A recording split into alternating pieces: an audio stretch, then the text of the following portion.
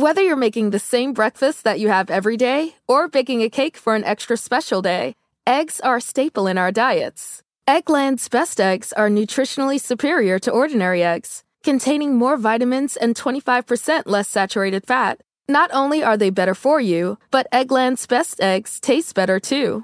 There's a reason that they're America's #1 eggs. Visit egglandsbest.com for additional information and delicious recipes. Capella University is rethinking higher education. With their game-changing FlexPath format, you can earn your degree on your schedule, so you can fit education seamlessly into your life. Imagine your future differently at capella.edu.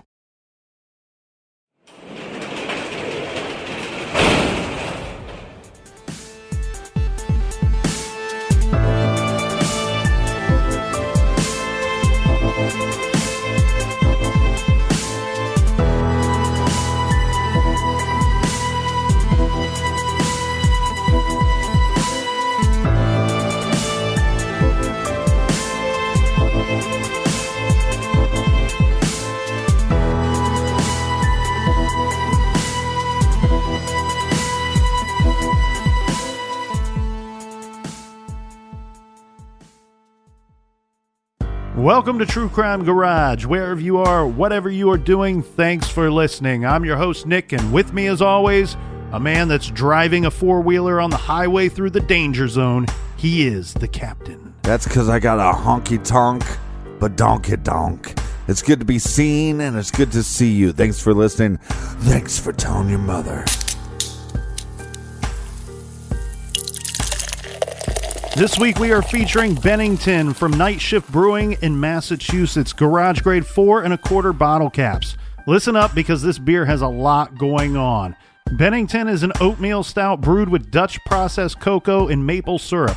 This is a beautiful montage of big flavors, and Bennington was brought to us by all of you out there, but specifically we have first up a big thank you to Robbie and Steph in Clinton, Massachusetts. And a big "We like your jib" goes out to Junior in Toledo, Ohio. Next up, all the way in Sweden, a cheers to Ellen. And a big cheers, mates, to Lauren E. in D.C. Next up, we have Hannah from Oklahoma. And last but not least, we have Connery from Parts Mispronounced, Worcester, Massachusetts. Thanks to everybody for helping us out with this week's beer run. If you want to help us out with next week's, go to truecrimegarage.com and click on that little donate button. Do you say Oklahoma? Oklahoma.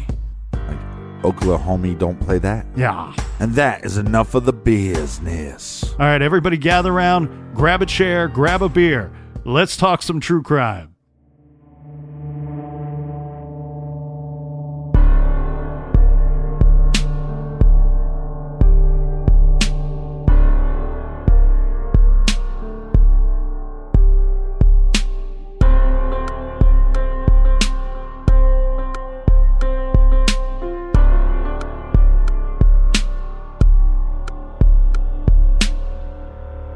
The definition of the murder gene is that it is a DNA genetic variant that some scientists propose predisposes an individual to berserk violence.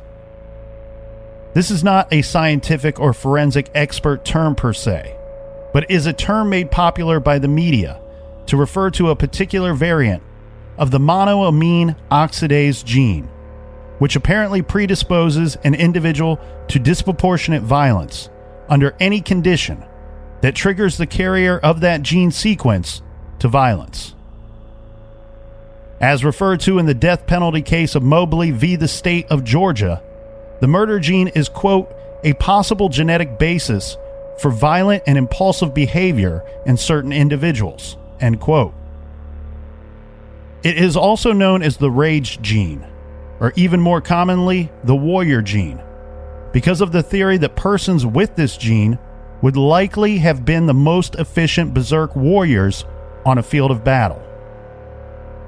The murder gene, as the theory goes, suggests that behavior and activities from infancy into childhood and through adulthood were not the products of free will as society defines this term, because the individual lacked the ability to make non-impulsive, considered choices about his or her life's path. Again, this is not a scientific nor forensic term per se, but it is certainly worth exploring. It's the age-old question of nature or nurture.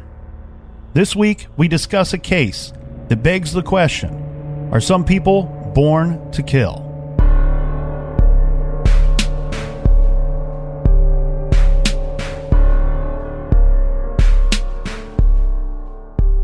Ward Weaver III was born April 6, 1963 in Humboldt County, California. His father was the Jr., Ward Weaver Jr., and his mother's name is Trish Weaver. When Ward was about 4 years old, his father left his mother and abandoned the family altogether. A short time after he left, Trish Weaver met another man, and later the two got married. The man's name, Bob Boudreau. So after Ward Weaver the third's mother remarried, this is when the family relocated, moving up to Portland, Oregon. Unfortunately, it seems like there was a lot of abuse going on in that household. Bob Boudreau is described as an abusive alcoholic. I can't say for certain whom in the house Bob was abusing, could be his wife, a child, or everyone, but at some point during Ward Weaver's teenage years, he started abusing one or more of the other children in the house. Okay, there's a little brief history on Ward Weaver III's childhood. Now, we need to fast forward to February 1981 and go back to California for this next portion of this week's case.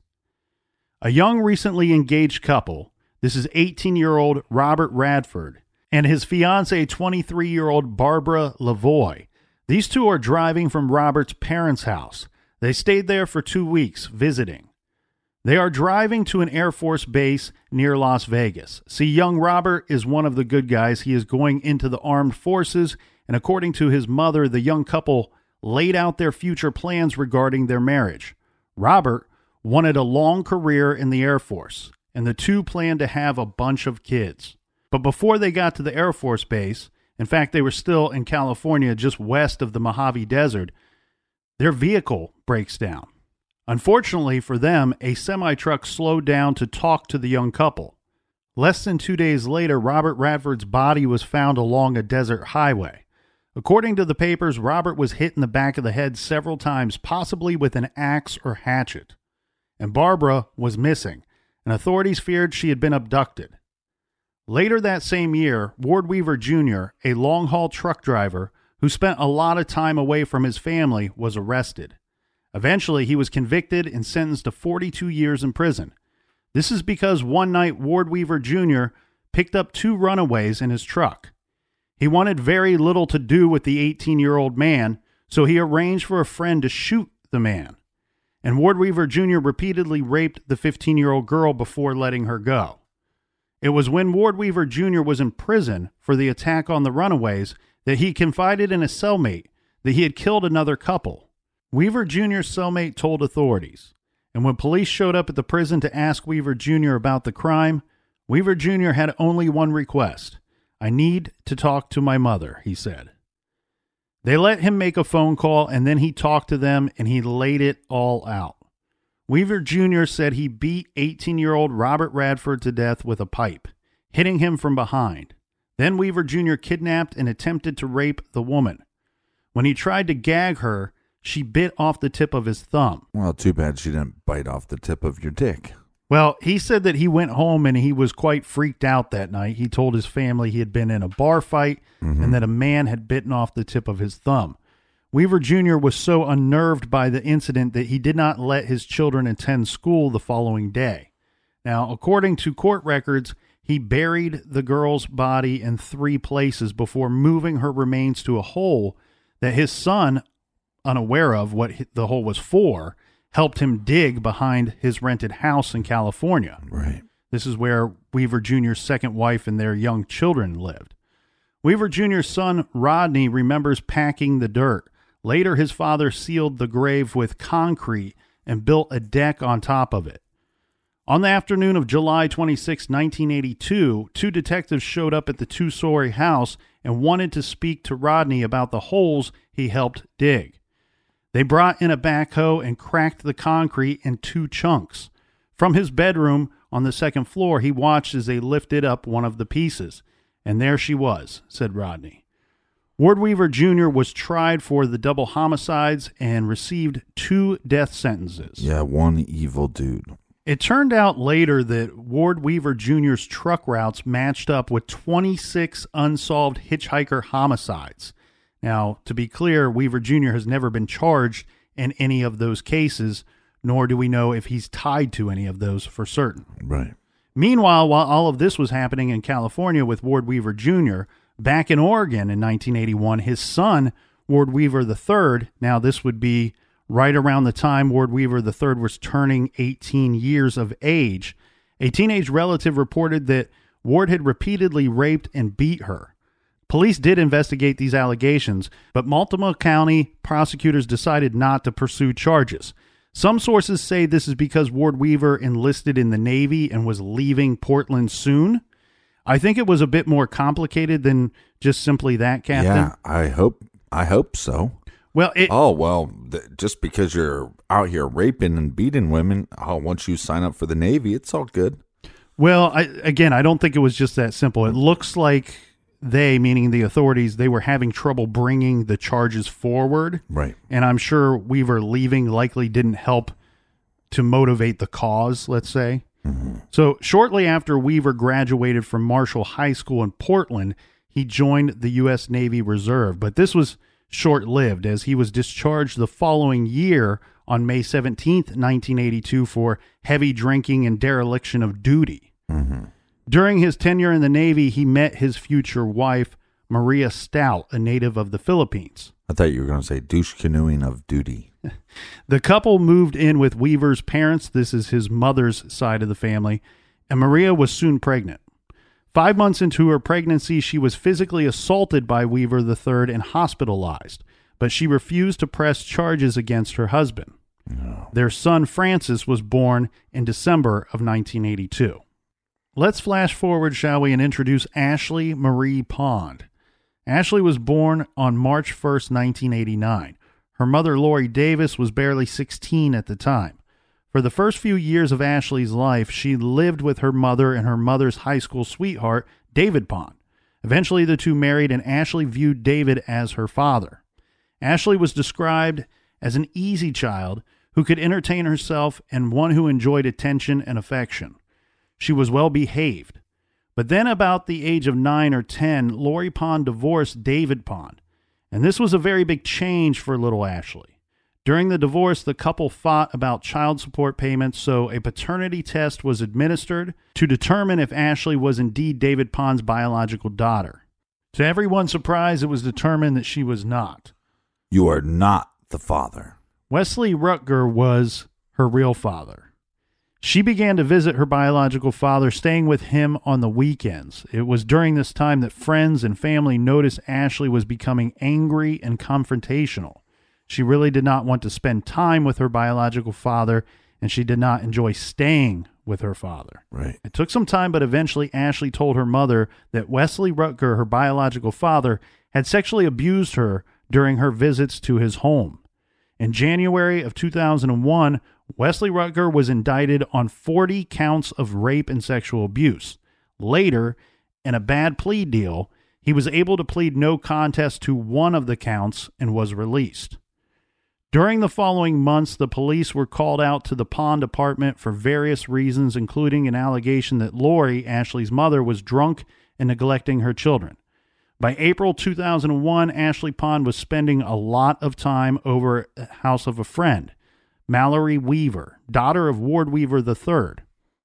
In early spring, a report was made by Linda Verdon, Ashley's reading teacher at Gaffney Lane Elementary. This report was given to the principal, Chris Mills.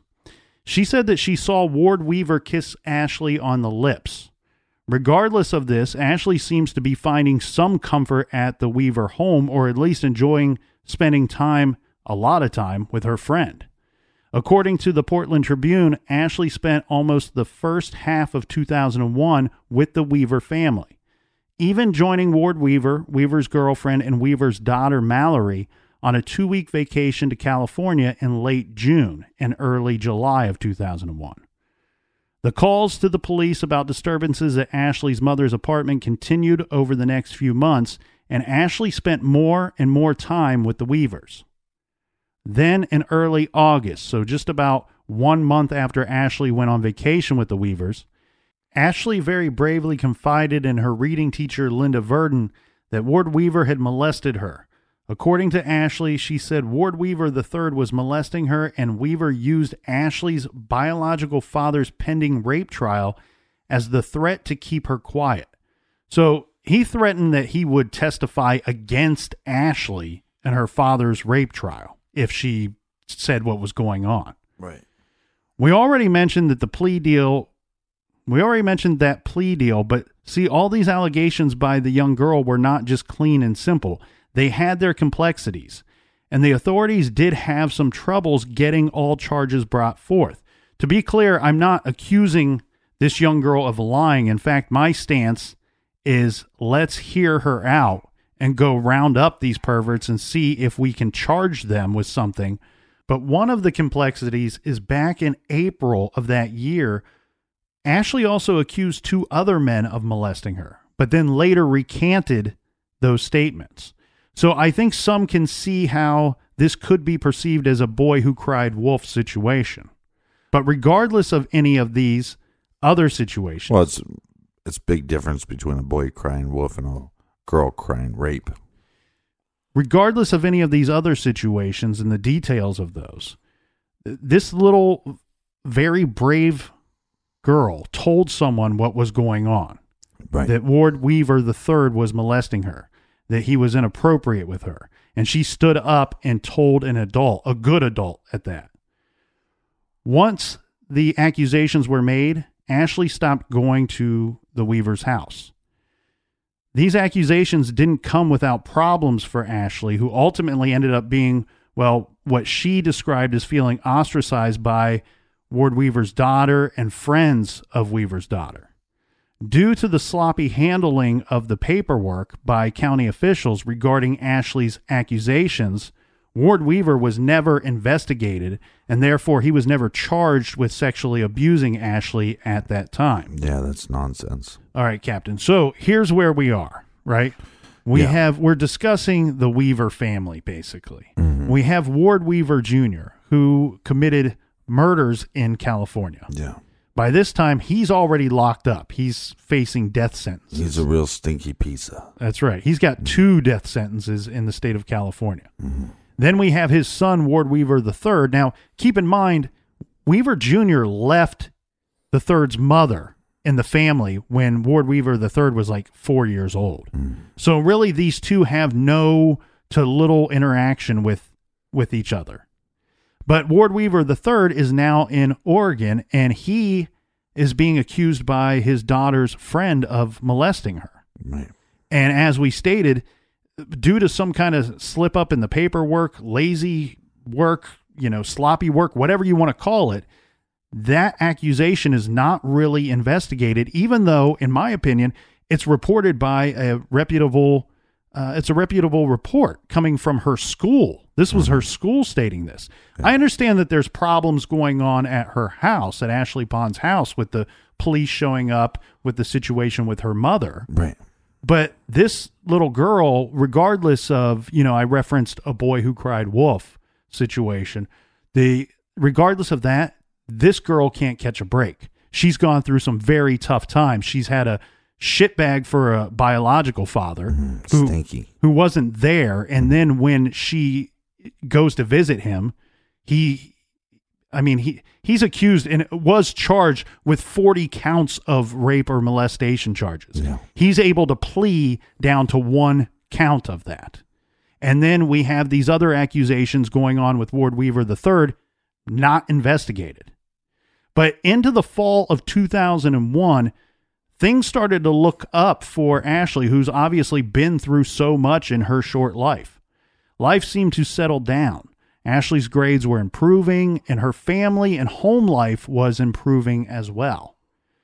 And the bright side of Ashley's personality was returning.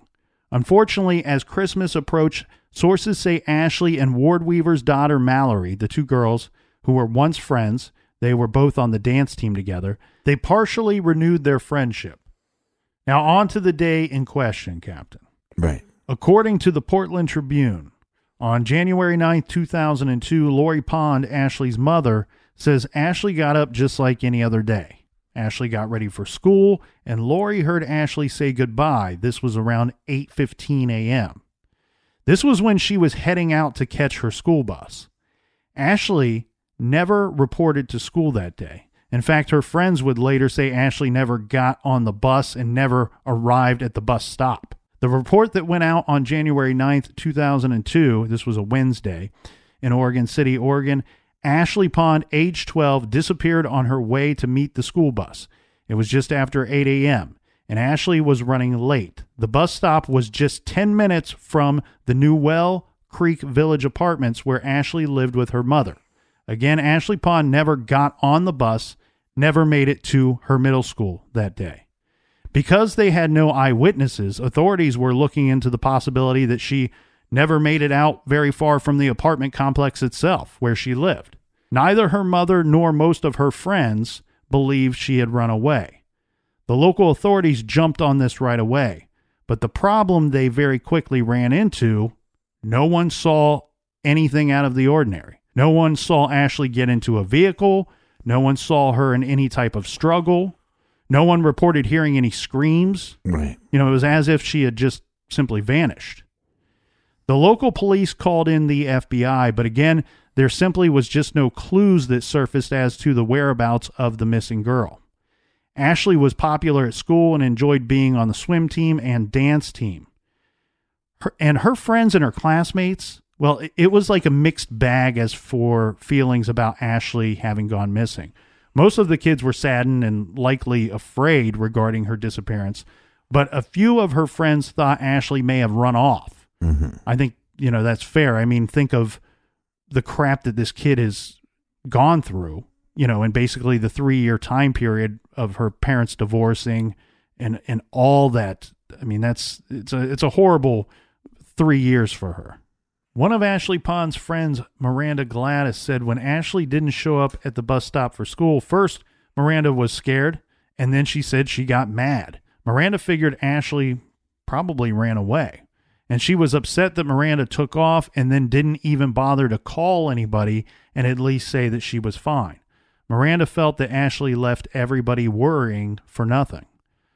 Miranda and her mother, Michelle Duffy, lived just a few apartments down from Ashley Pond. The school organized a benefit to raise money for a reward for Ashley's disappearance. Maybe a reward could help generate a tip, a much-needed lead in a case that had no clues. Featured at the benefit would be the dance team that both Ashley and Miranda belonged to. Miranda choreographed a solo routine as a special way of remembering her friend.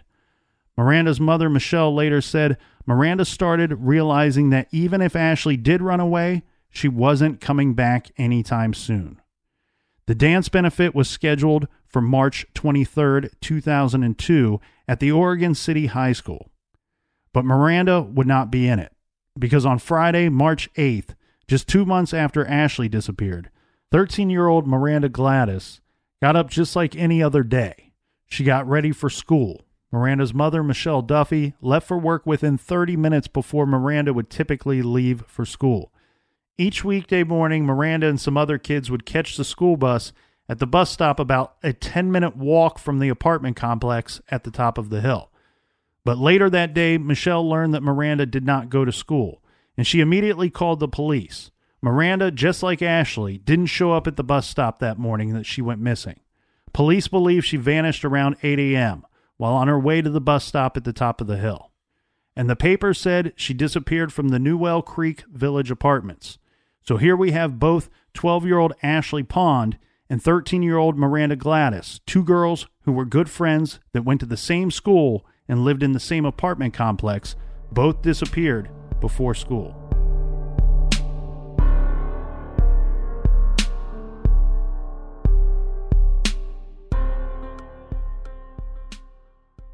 The evidence keeps pouring in. At this point, the facts are undeniable. It's an open and shut case.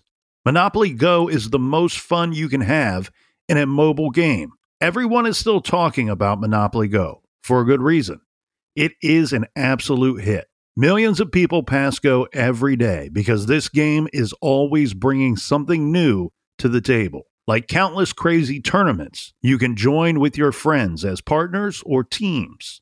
Or timed events offering bonuses like massive multipliers or rent frenzies to help you get huge rewards. And there's so many rewards to discover. Rare stickers you can trade with friends to complete albums.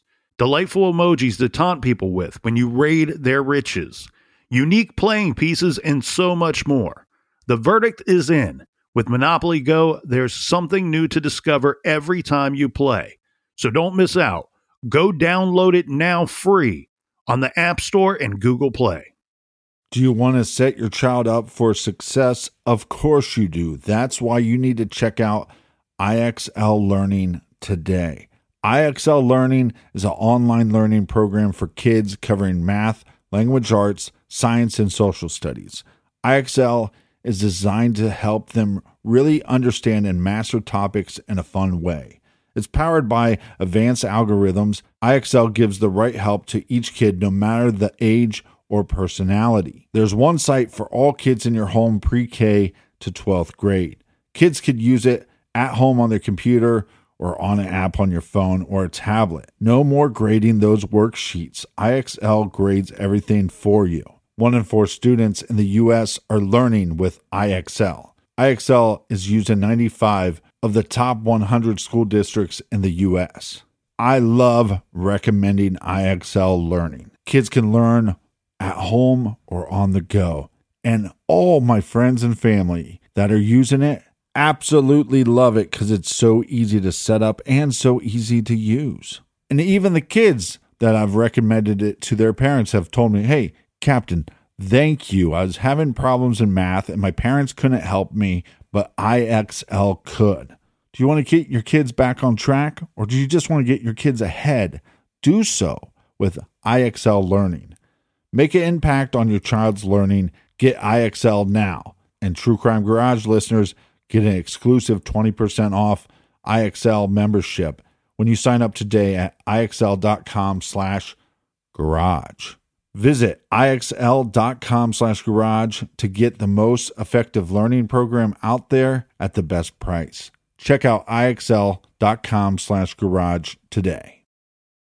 The best part of spring cleaning takeaway is the post-clean clarity you get. It's kind of like when you find out that you've been paying a fortune for wireless. When Mint Mobile has phone plans for $15 a month when you purchase a 3-month plan. It's time to switch to Mint Mobile. All plans come with high-speed data and unlimited talk and text delivered on the nation's largest 5G network. Use your own phone with any Mint Mobile plan and bring your phone number along with all of your existing contacts. Ditch overpriced wireless with Mint Mobile's limited time deal and get 3 months of premium wireless service for $15 a month. Save a lot of money with Mint Mobile. Get their great mobile wireless service delivered on the nation's largest 5G network. That's premium service at a great price. To get this new customer offer and your new 3-month unlimited wireless plan for just $15 a month, go to mintmobile.com/TCG. That's mintmobile.com/TCG. Cut your wireless bill to $15 a month at mintmobile.com/TCG. $45 upfront payment required, equivalent to $15 a month. New customers on first 3-month plan only. Speed slower above 40 gigabytes on unlimited plan. Additional taxes, fees, and restrictions apply. See Mint Mobile for details. Warmer, sunnier days are calling. Fuel up for them with Factor's no prep, no mess meals. Meet your wellness goals in time for summer thanks to the menu of chef-crafted meals with options like Calorie Smart, Protein Plus, and Keto. Factor's fresh, never frozen meals are dietitian approved and ready to eat in just 2 minutes. So no matter how busy you are, you'll always have time to enjoy nutritious, great tasting meals. With 35 different meals and more than 60 add-ons to choose from every week, you'll always have new flavors to explore. Crush your wellness goals this May with dietitian approved meals and ingredients that you can trust. Make your day delicious, from breakfast to dessert. Stay fueled with easy, nutritious options. Treat yourself to restaurant-quality meals that feature premium ingredients like filet mignon, shrimp, and blackened salmon. I am new to Factor, and I have been loving every minute of it. I have a problem, and it's called lunch. Some days I need to pack a lunch, and some days I work from home. Whether I'm at home or whether I'm on the go, Factor is fueling my lunch from now on. Head to factormeals.com/truecrimegarage50 and use code truecrimegarage50 to get 50% off your first box, plus 20% off your next month. That's code truecrimegarage50 at factormeals.com/truecrimegarage50 to get 50% off your first box, plus 20% off your next month while your subscription is active.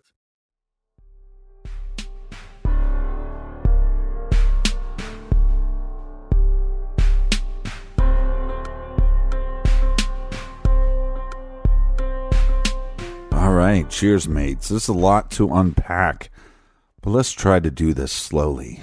Yes. Well, it doesn't help that two of the individuals that we've... I'm sipping on my beer. Hold on. Disgusting. That's not Just how I drink sip it like a normal person. But it doesn't help, Captain, that the two of the individuals that we're discussing have the same name, Ward Weaver Jr., Ward Weaver the third. We don't need to talk about Junior right now. Right. So the third, in his town, we have this girl, Ashley. She goes missing, but before she goes missing, she says, hey, Ward Weaver the third, he is molesting me. Mm-hmm. Yeah, she's over at his house all the time. Very good friends, best friends with his daughter, Mallory. Mm-hmm. And she eventually accuses him of molesting her. Now, we also have the reading teacher who says before these molestation allegations ever come up, right? The reading teacher says, hey, on one occasion, I witnessed this grown man, Ward Weaver III, kiss this 12-year-old girl on the lips. Mm-hmm. So very likely which is weird, but also if you saw a grown man kiss like a 3-year-old, wouldn't it be so weird? For me though, I would think if I just was out in public randomly and saw something like that, I would just assume it was like the kid's father, right? But this reading teacher knows different because she knows his daughter as well, right? So that's strange. And then they don't listen to her, and they basically don't investigate these allegations at all. And then her friend, Ashley's friend, goes missing as well. And now they're coming back to Ward Weaver III and saying, hey, you're a suspect for this, mm-hmm. because there were allegations against you. Right. But this guy, he thinks he's a rock star now because people are they're interviewing him, and he's saying, oh, come on in my house, sit down, let's talk about this. Yeah, and a lot of this occurs after the second girl, Miranda, goes missing. And what's so strange is that you have two girls that have disappeared, and it's the circumstances of such are so similar. Right. Both of them were on their way, apparently, to the bus stop, and they never arrive at the bus stop. But also, in my mind, that makes it a little more suspicious that you would think that a parent of somebody at their school would know the bus system roughly when kids were waiting for the bus. Mm-hmm. Or you got a predator in the area, and that's their means of opportunity. Mm-hmm. But I'm leaning more towards maybe a parent of somebody at the school. Well, and some in the community would share that same thought. But the thing we have to keep in mind here regarding the bus stop itself, mm-hmm. it's not like either of these girls were going to show up at the bus stop and be the only one waiting for the school bus. Mm-hmm. We have other kids their same ages that go to the same school, ride the same bus, and these kids, when questioned, are saying, we never saw either girl the day that they went missing. Right.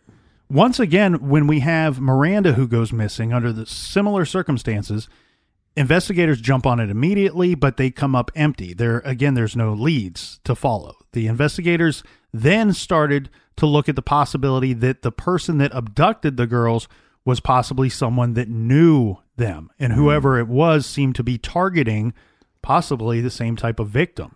Ashley and Miranda were close in age, involved in similar activities, and even, according to some, looked very similar to each other. And the fact that there is no eyewitnesses and there's nobody coming forward here saying that they heard a girl scream or anything, that would lead me to believe that as well. Mm-hmm. Well, and you and I know that a lot of times what investigators are looking for when there is a possible stranger abduction or any type of child abduction, they want a car. They want a vehicle description of what to be looking for. And, or a van. Yeah. And here we have no vehicle description. We don't have any eyewitnesses saying they saw anything at all. But if our Ban the Van campaign keeps going as well as it's going, they won't be looking for vans anymore. That's right. Because they'll be off the streets. Well, on the other side of the coin here, Captain, we have some people in the community who wondered if perhaps the two girls ran away together. Now, I know that they went missing about 2 months apart, but some of the people were wondering, could Ashley have contacted Miranda, told her where she was, and persuaded her to join her? They were friends. Right. That's a possibility. But again, it's a 12-year-old girl. Is she going to have the resources to be gone that long? Yeah. Where's she going to go? And, unfortunately, that's what both families were praying. They were hoping that that was the situation. Right. But law enforcement officials certainly didn't think so.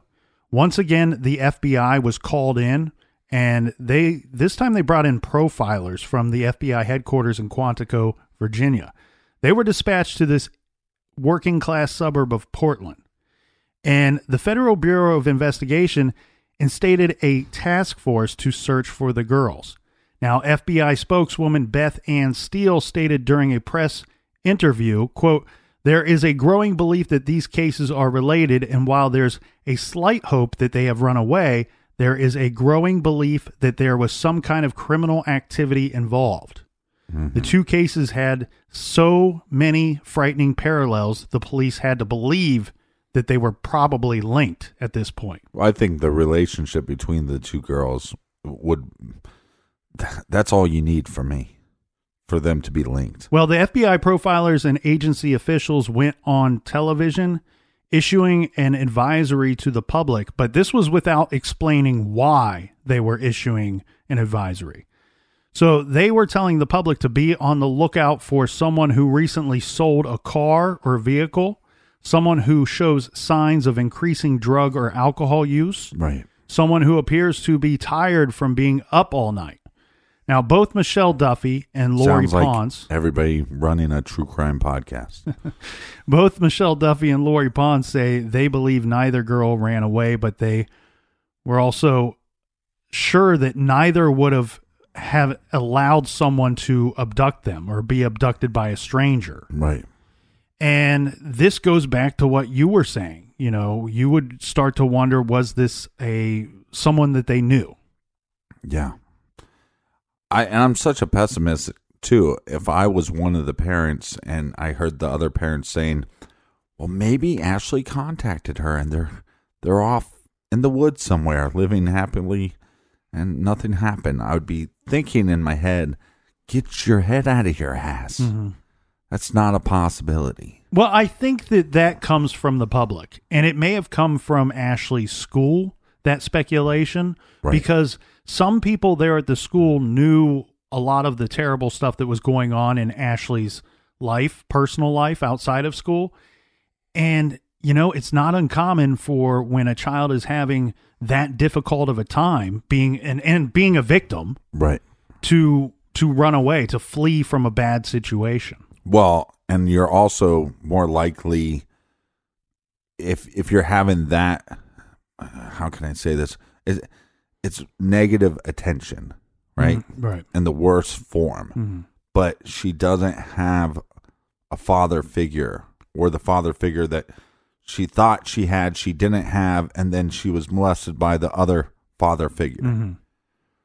So she is more prone to having even just, let's say, a stranger that says, hey, let me take care of you. And if they're taking care of you part of the time, but there's still molestation or rape or whatever is happening, this is an environment that she's been in. So she can survive in that environment. Right. So all I'm saying is she's more likely to maybe go with somebody. And but if that makes any sense. Well, but we do know predators will prey upon children that have little to no support system. But right, but we also know in this community that people have heard about these allegations. Right. So now if you have a predator, they have their target. And again, then you go, well, if they're friends and Ashley has gone through all this, does she tell this predator, hey, my friend went through some of this too, and now he preys on her as well? Right. The Pond family kept a low profile since Ashley's disappearance, but after the disappearance of Miranda, Ashley's mother, Lori Pond, appeared with Michelle Duffy on 3 television networks pleading for the return of their daughters. She stated, she's very loud, referring to Ashley. She's very loud and outgoing, and she likes talking. So she would likely talk to you, Pond said in a statement directed to the abductor, should they be watching. Right. Where the girls lived is described as a 125-unit apartment complex, a cluster of neat, gray, 2-story buildings with balconies, sheltered in a deep gully in a nest of forest, a place with plenty of kids, and there were a lot of stay-at-home moms in this apartment complex. Parents in the area were obviously concerned, but they were uncertain what danger to watch out for. They were concerned, is this like a stranger lurking in the woods near the school bus stop, or was this someone that everyone knows? Well, they could have started by just, hey, walk your kid to the bus stop and designate a parent just to stay at the bus stop. You can start there. Well, where some of the families started, and this is, I don't find this to be surprising at all, families started moving out of the Newell Creek Village apartments. Yeah. One neighbor, this is Kim Hamlin, said, quote, there's a lot of young families here, a lot of children, and a lot of people are up at that hour of the morning getting kids off to school, going to work. She said, I keep thinking to myself it had to be someone they knew, because for a stranger to have come and violently abducted them, somebody would have seen something. Well, and that's also going to make it more difficult on investigators, because if you have a bunch of people leaving the area, they might just be leaving for the safety of their children, but investigators have to go, well, why are they leaving? Should they be a suspect? Right. Is their father that's moving them out of there, is he Mr. McFeely? Kim Hamlin added, I personally don't feel comfortable and safe for my child unless he's in the house under lock and key. So obviously, at least one parent, many parents probably feeling the same way that you're feeling, Captain. Well, there was a long time ago, I remember there was this family that was arrested because they had cages for their kids. They'd put their kids in cages. Do you know what I'm talking about? Unfortunately, it's happened more than once, but I do remember a story of, you're talking about one just a couple of years ago, I think. Yeah, but it's like, and I think one of the reasons that they had the cages was the parents were saying is also for their safety. But it's like, if you listen to enough of these true crime shows, you might think about getting in a cage for your children, like just till they're about 15, 16, right? I might, if I listen to enough of these true crime shows, I might feel like getting a cage for myself. Yes. Well, I already bought you a cage for next Christmas. There's a line from an AC/DC song where Brian Johnson says, I feel safe in a cage in New York City. All right. You would have to ask him what exactly he means by that. Next time I see him, I will. Okay, regarding the investigation, there were 2 very obvious problems that... Wait, hold on. I just want, for the record, do not send me an email stating that people shouldn't put kids in cages. You're aware of that. I'm very well aware of that. I was making a joke. Look, I won't vouch for you on everything, but I'll vouch for you there, right? Okay, so regarding this investigation, there are two very obvious problems that investigators faced. One, they had about 30 suspects. And we've seen several cases when you have a lot of suspects, you likely have a lot of nothing. You know, they can't, what I mean. Better than having no lead at all, though. Exactly. But what I mean by that is it's very difficult to investigate all 30 of these guys all at the same time. You know, all you can really do is investigate and work to thin the herd of suspects, so to speak. Now, they had 28 suspects that lived in the same apartment complex as the two missing girls that could not be ruled out. And for then, you know, for months, authorities had no real evidence that a crime had even been committed because they had no eyewitnesses to such. All they have is two missing girls. Right, but there's your crime. Just assume at that point.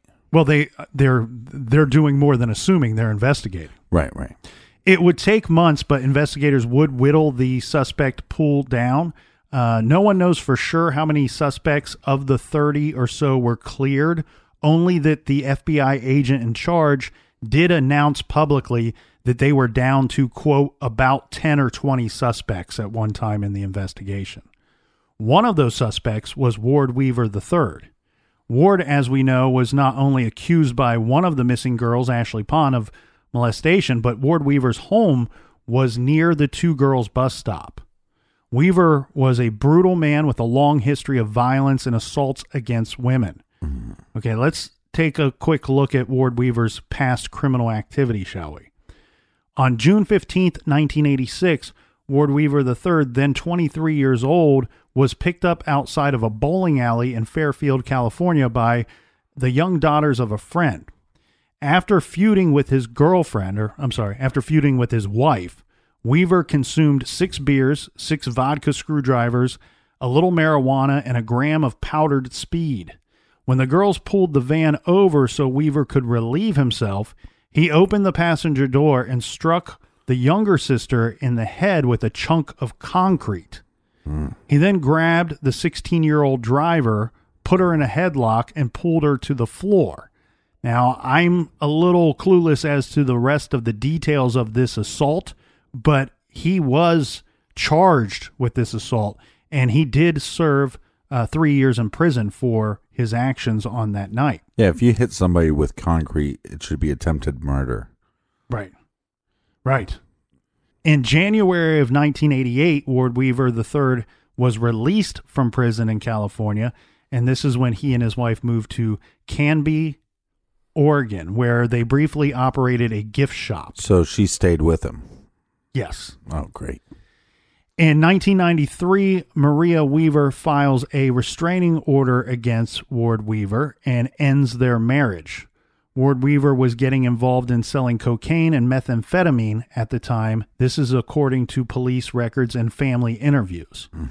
Then in 1994, Weaver III, then 31 years of age, beat his new 18-year-old girlfriend, Christy Sloan, with a cast iron skillet in their Portland apartment.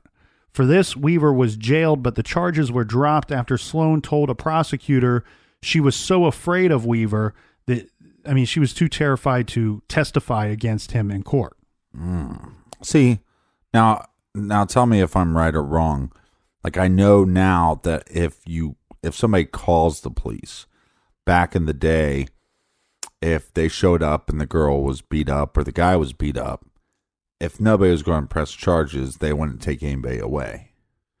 Yes, and this varies by state to state, and it has changed throughout the years. Right, but that was back then. But now you show up and there's signs of physical abuse, they take somebody away.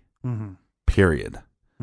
Now, that doesn't mean that the charges will be pressed, but I do know, and correct me if I'm wrong, that like in this case, right, we have this scenario where he beats this 18-year-old, tells the prosecutor, hey, look, I'm too afraid to press charges. But nowadays, they will still press charges, or they can. Yeah, but it can still be a sticky situation, because the way I see this going down is we have the prosecutor probably telling Christy Sloan, hey, we don't have really any evidence other than your testimony to hopefully get a conviction against this guy. So when you are a victim and you're very much afraid of this man, and you hear, even with your testimony, we don't know if he's going to get any jail time or get a guilty verdict. Right. I could see how somebody could be very easily scared off of testifying against him, especially if you knew that you had the means to probably just get out of the situation somehow, you know, and maybe not make a lifetime enemy with somebody that I'm sure Christy Sloan, she knows firsthand that he's a violent maniac. Right, but I wish there was things in place in the system where they would go, okay, here's this scenario. We have evidence of the markings. We took pictures of that. We took a statement from her. So even though she's not willing to testify, we can still press charges against him. And then he realizes, and for the person, especially for the men that are beating these women, for them to understand that this person, it doesn't matter what you say to your girlfriend that you beat up, it's not on her to press the charges. Mm-hmm. You see what I'm saying? And they're going to press charges against you no matter what. And, right. And so then that person can't go, well, it's this person's fault, if that makes sense. No, I mean, it makes 100% sense. I mean, everybody, at the end of the day, everybody wants to be safe, and everybody wants all of their loved ones and all of the good people out there to be safe as well. The problem is implementing a system that allows for that. And I know I'm being kind of vague there, but again, if the prosecutor believes that the jury or judge will see a situation as a he said, she said, right, then, I mean, that prosecutor is probably just being very upfront and honest with this victim and saying, unfortunately, we don't have a whole lot to work up with here. Right. You know, now KATU News, this is what you were referring to earlier. Oh, the interview. Yeah. So the news station, KATU, they were actually on to Ward Weaver based on a tip that they received about, and this is a very vague tip, but go with me on this. They received a tip about a, quote, bushy-haired neighbor at the top of the hill. Now, this vague description fit Weaver, and the home that he lived in, as we said, was near the bus stop at the top of the hill. It wouldn't take long for KATU to arrange an interview with Ward Weaver. Now, this is interesting, Captain, on so many different levels. Uh-huh. Cheers. A lot of times, what we see when somebody is regarded by the public as a suspect, if news cameras, if the news team shows up and knocks on the door, what do we often see? Like, you don't even see like the dude's face. Like, you just see the door open a little bit. Yeah. Yeah. And you see like the darkness behind the door. Yeah. And it's no comment, or they just slam the door shut. Ward Weaver III, that's not the situation here. The news team shows up. They say, hey, look, you live by what police believe is a crime scene, even though we have no evidence of the abduction. We don't have any great leads. You're on their suspect list. We got this tip about a bushy-haired man that lives at the top of the hill near the bus stop, and we think you're that guy. He's like very outgoing and willing to talk with the news team, not so much so that he's like, hey, come on into my house. You know, doors wide open. Bring the cameras. And it's kind of like Mark Byers, right? Yeah, in a sense. No, you're actually spot on. I mean, very kind of outgoing and loves to talk. Mm-hmm. Loves to talk. I know somebody that likes to talk. I know two people that. Go ahead. Okay.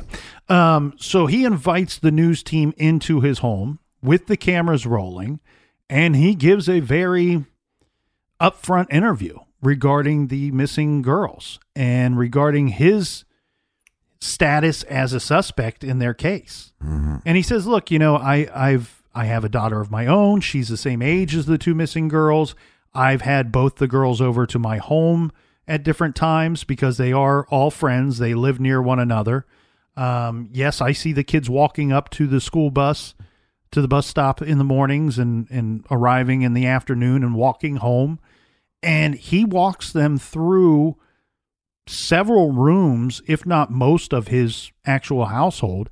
And then they go outside and continue the interview out there. And he states reasons why he understands that he's a suspect, but he also gives many reasons why he is innocent and that they are probably looking at the wrong guy.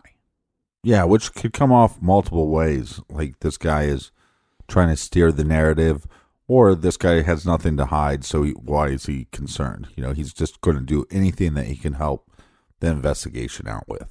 And the thing, too, is he does not appear to be like nervous or fidgety during any portion of this interview. In fact, he seems to enjoy having the camera on him, and he enjoys answering the questions. I mean, he's smiling and laughing from time to time during the course of this lengthy interview. And when you break it down, you know, this is actually ends up only being a few minutes of TV on the news. But who knows how long they actually stayed at his home and spoke with him that day and how many questions he fielded. I heard it was 3 weeks. 3 weeks. He let him in there for 3 weeks. Now, No, but, you know, some people, I mean, again, you just wonder if he got off on this on some way. Mm-hmm. Well, he certainly seemed to enjoy the spotlight.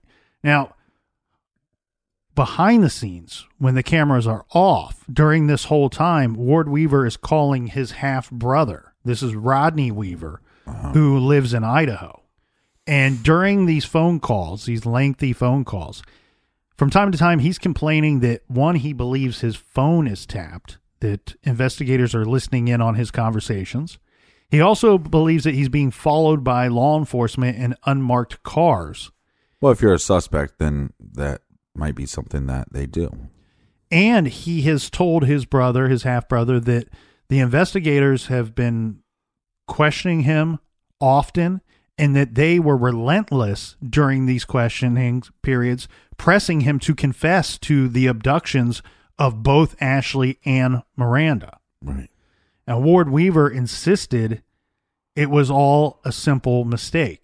According to Weaver, the police were on to the wrong guy. The only reason the police zeroed in on Ward Weaver as a suspect, according to Ward, is one, the police believed he was capable of killing Ashley and Miranda simply because of the grisly crimes committed more than 2 decades ago by his father, the long-haul trucker who murdered a young couple and buried the woman in the backyard. Right.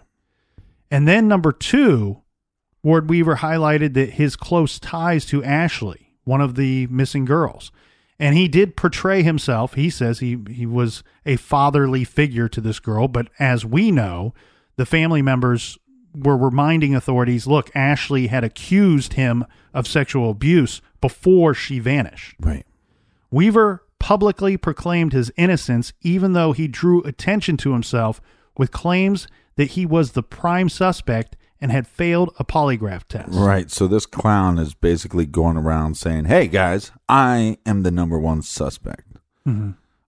I'm the whiz, and nobody can beat me." Again, that goes back to what I referred to as him very obviously seeming to like the spotlight of standing in front of the news camera and being part of the interview process. Do we know if he actually took a polygraph test? Well, by his own admission publicly, he told people, hey, I'm so much a suspect, they brought me in for questioning and hooked me up to a lie detector test, and I failed. Well, he's so arrogant that he would be like, "Oh, you want me to take this polygraph test? Cool, I'll take one." Mm-hmm. You can't use it in court. But then he's going to go around, he's so braggadocious that he's going, "Hey, guys, I took one of their tests, and I failed it." Mm-hmm. What kind of piece of shit are you? Well, it's weird because you have to wonder, is that a shot at the, that's got to be a shot at the authorities. You know, look, I'm their prime suspect. I failed a polygraph, and here I'm still here living my life in my house near where they believe the crime scene is. Well, on top of that, he's also saying they're only looking at me for the stuff my father did. Let's not think about the stuff that I did. Mm-hmm. Let's not think about the crimes that I committed or the reasons why I've been in jail. They're only looking at me because of my father. And by pushing that blame onto somebody else, anytime that somebody does that where it's so obvious you shouldn't be pushing the blame, those people normally have some issues. So, okay, so we got to dive more into this tomorrow.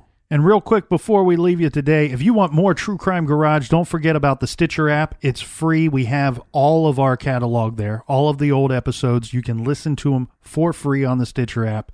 We also have our fantastic show that me and the captain absolutely love, and we're so glad so many have joined in on our other show, Off the Record, available on Stitcher Premium. And people ask me all the time, what is off the record? Well, sometimes it's nonsense. We can't say it's off the record. Sometimes it's nonsense, but it's a lot of case updates. And the other thing that we've been doing lately is diving into little parts of big cases, mainly unsolved cases. And we've done, this week, we talk about the JonBenet Ramsey case, and we're diving into this confession that was released by a known sex offender. So that's what we've been diving into this week. Check out Off the Record. And if you're looking for the link, it's pretty easy. Just go to our website, truecrimegarage.com, and click on the Off the Record link. It'll take you right there.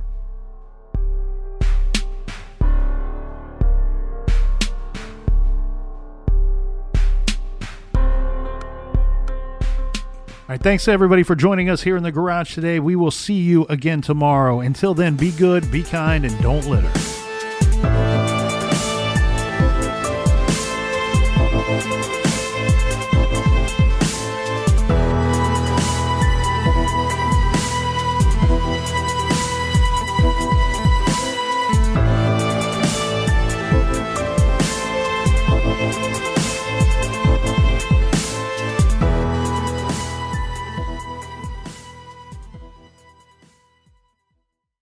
Whether you're making the same breakfast that you have every day or baking a cake for an extra special day, eggs are a staple in our diets. Eggland's Best Eggs are nutritionally superior to ordinary eggs, containing more vitamins and 25% less saturated fat. Not only are they better for you, but Eggland's Best Eggs taste better too. There's a reason that they're America's #1 eggs. Visit egglandsbest.com for additional information and delicious recipes.